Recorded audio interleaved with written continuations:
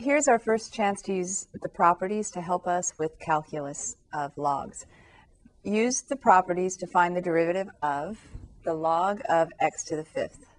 So rather than the long way, which is what I always ended up seeming to do as a student, I'm going to first be clever about this, and I'm going to rewrite the log of x to the fifth as 5 log x.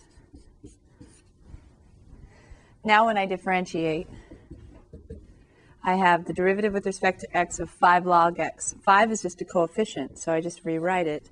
Then I have times the derivative of log x with respect to x is just 1 over x. So the answer is 5 over x. Now, if I were to do this the way I used to when I was a student, and I wasn't necessarily paying attention to the fact that I could use properties of logs to help me, by brute force, I would say, okay, this is the log of u, and the derivative is 1 over u times du dx with the chain rule. And the derivative of x to the fifth is 5x to the fourth. And so then I would say, oh wait, now I got to simplify. So I'd simplify this. I'd have 5x to the fourth over x to the fifth, which is 5 over x. Same answer, but just some more work. As the expressions get more and more complicated, the work involved with differentiating is going to also get more complicated if I don't use the properties. So this is a good way to verify that the properties do give us the same derivative as if we did it the long way using the chain rule. But if I don't want to have to use the long way if I don't have to. So here's another one. Derivative with respect to x. Natural log of the product of x to the seventh and the square root of the difference between 3x and 5. So meaning I'm taking the log of a product, and the things in the products have exponents. So if I were to do this the way that I would if I didn't use the properties of logs, I would, don't write this, just watch for a sec. This is what you don't want to do. Please don't write this. 1 over u, then times du dx. I would have to use the product rule, so I'd have to differentiate the first thing, times the second thing left alone. But then I'd have to say big plus, then I'd leave the first one alone, and then I'd have to differentiate the second one using the chain rule with the power of 1/2. So I'd have 1/2 3x minus 5 to the negative 1/2 times 3, or also called the general power rule here. And then I would have to simplify, and I'd have a fraction here with the square root, and it's just a big mess. I really don't want to have to do it this way. Also, if I do it this way, I think I'm probably going to end up with a different answer if I don't simplify just the right way, as maybe the back of the book would say if this were a problem in the book or a multiple choice problem. So instead of doing it the long, hard way, and besides, the instructions were use the properties. I'm going to use the properties to rewrite the thing that I want to differentiate first, and then when I differentiate, it's going to be easier. So I'm going to keep writing d dx until I'm through simplifying my logs, my log of the expression. So now I have the log of a product, so I'm going to break it up into the log of the first thing plus the log of the second. And I'm going to rewrite that square root as the 1/2 power of 3x minus 5. Now you could differentiate here 1 over x to the 7th times chain rule, 7x to the 6th, but I'd rather do one more rewrite. Take that exponent, throw it to the front of the log, and I have 7 log x plus, do the same thing with the 1/2 power on the thing that we could consider a. Log a to the 1/2 is the same as 1/2 log a. Now I've gone as far as I can in terms of rewriting using the properties of logs. So now I'm ready to differentiate. But since it's the sum of two things, I can differentiate term by term, and it's going to be much easier than what I started to do up above. What's the derivative of 7 log x? That's just coefficient 7 times 1 over x, so that's 7 over x, plus 1/2 is my coefficient, and then I have u, right? Log of 3x minus 5 is log u. So I say times 1 over u times chain rule, the derivative of u is 3. So I have, to simplify, 7 over x plus 3 over 2 times 3x minus 5. Now I could get a common denominator and write that over a common denominator, and if I do, it'll probably look more like what I would have gotten doing it the long way up here. But this is usually good enough. If you want to rewrite it with a common denominator, you'd have to take 7 times 2 times 3x minus 5. And then you'd have to add it to 3 times x.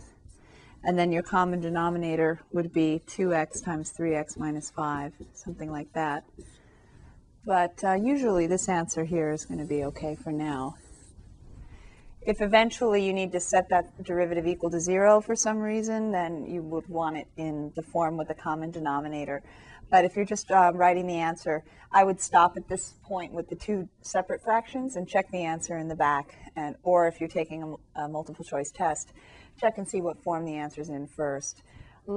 It's likely it's going to be in this form if you're just differentiating. All right, our final example in this part is the derivative with respect to x of the natural log of 3x over the square root of 2x. So this is the first time, and I've got that problem from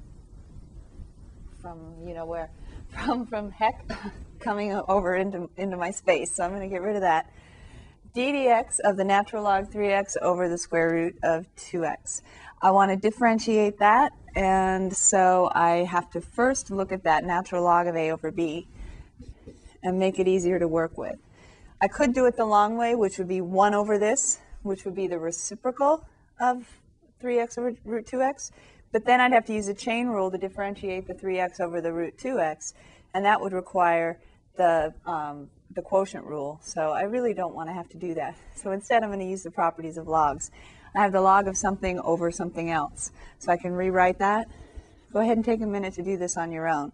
Rewrite that using logs properties, and then coming back, I know you paused and did it, right? Log 3x, or maybe you just did it without pausing. Log 3x minus log root 2x.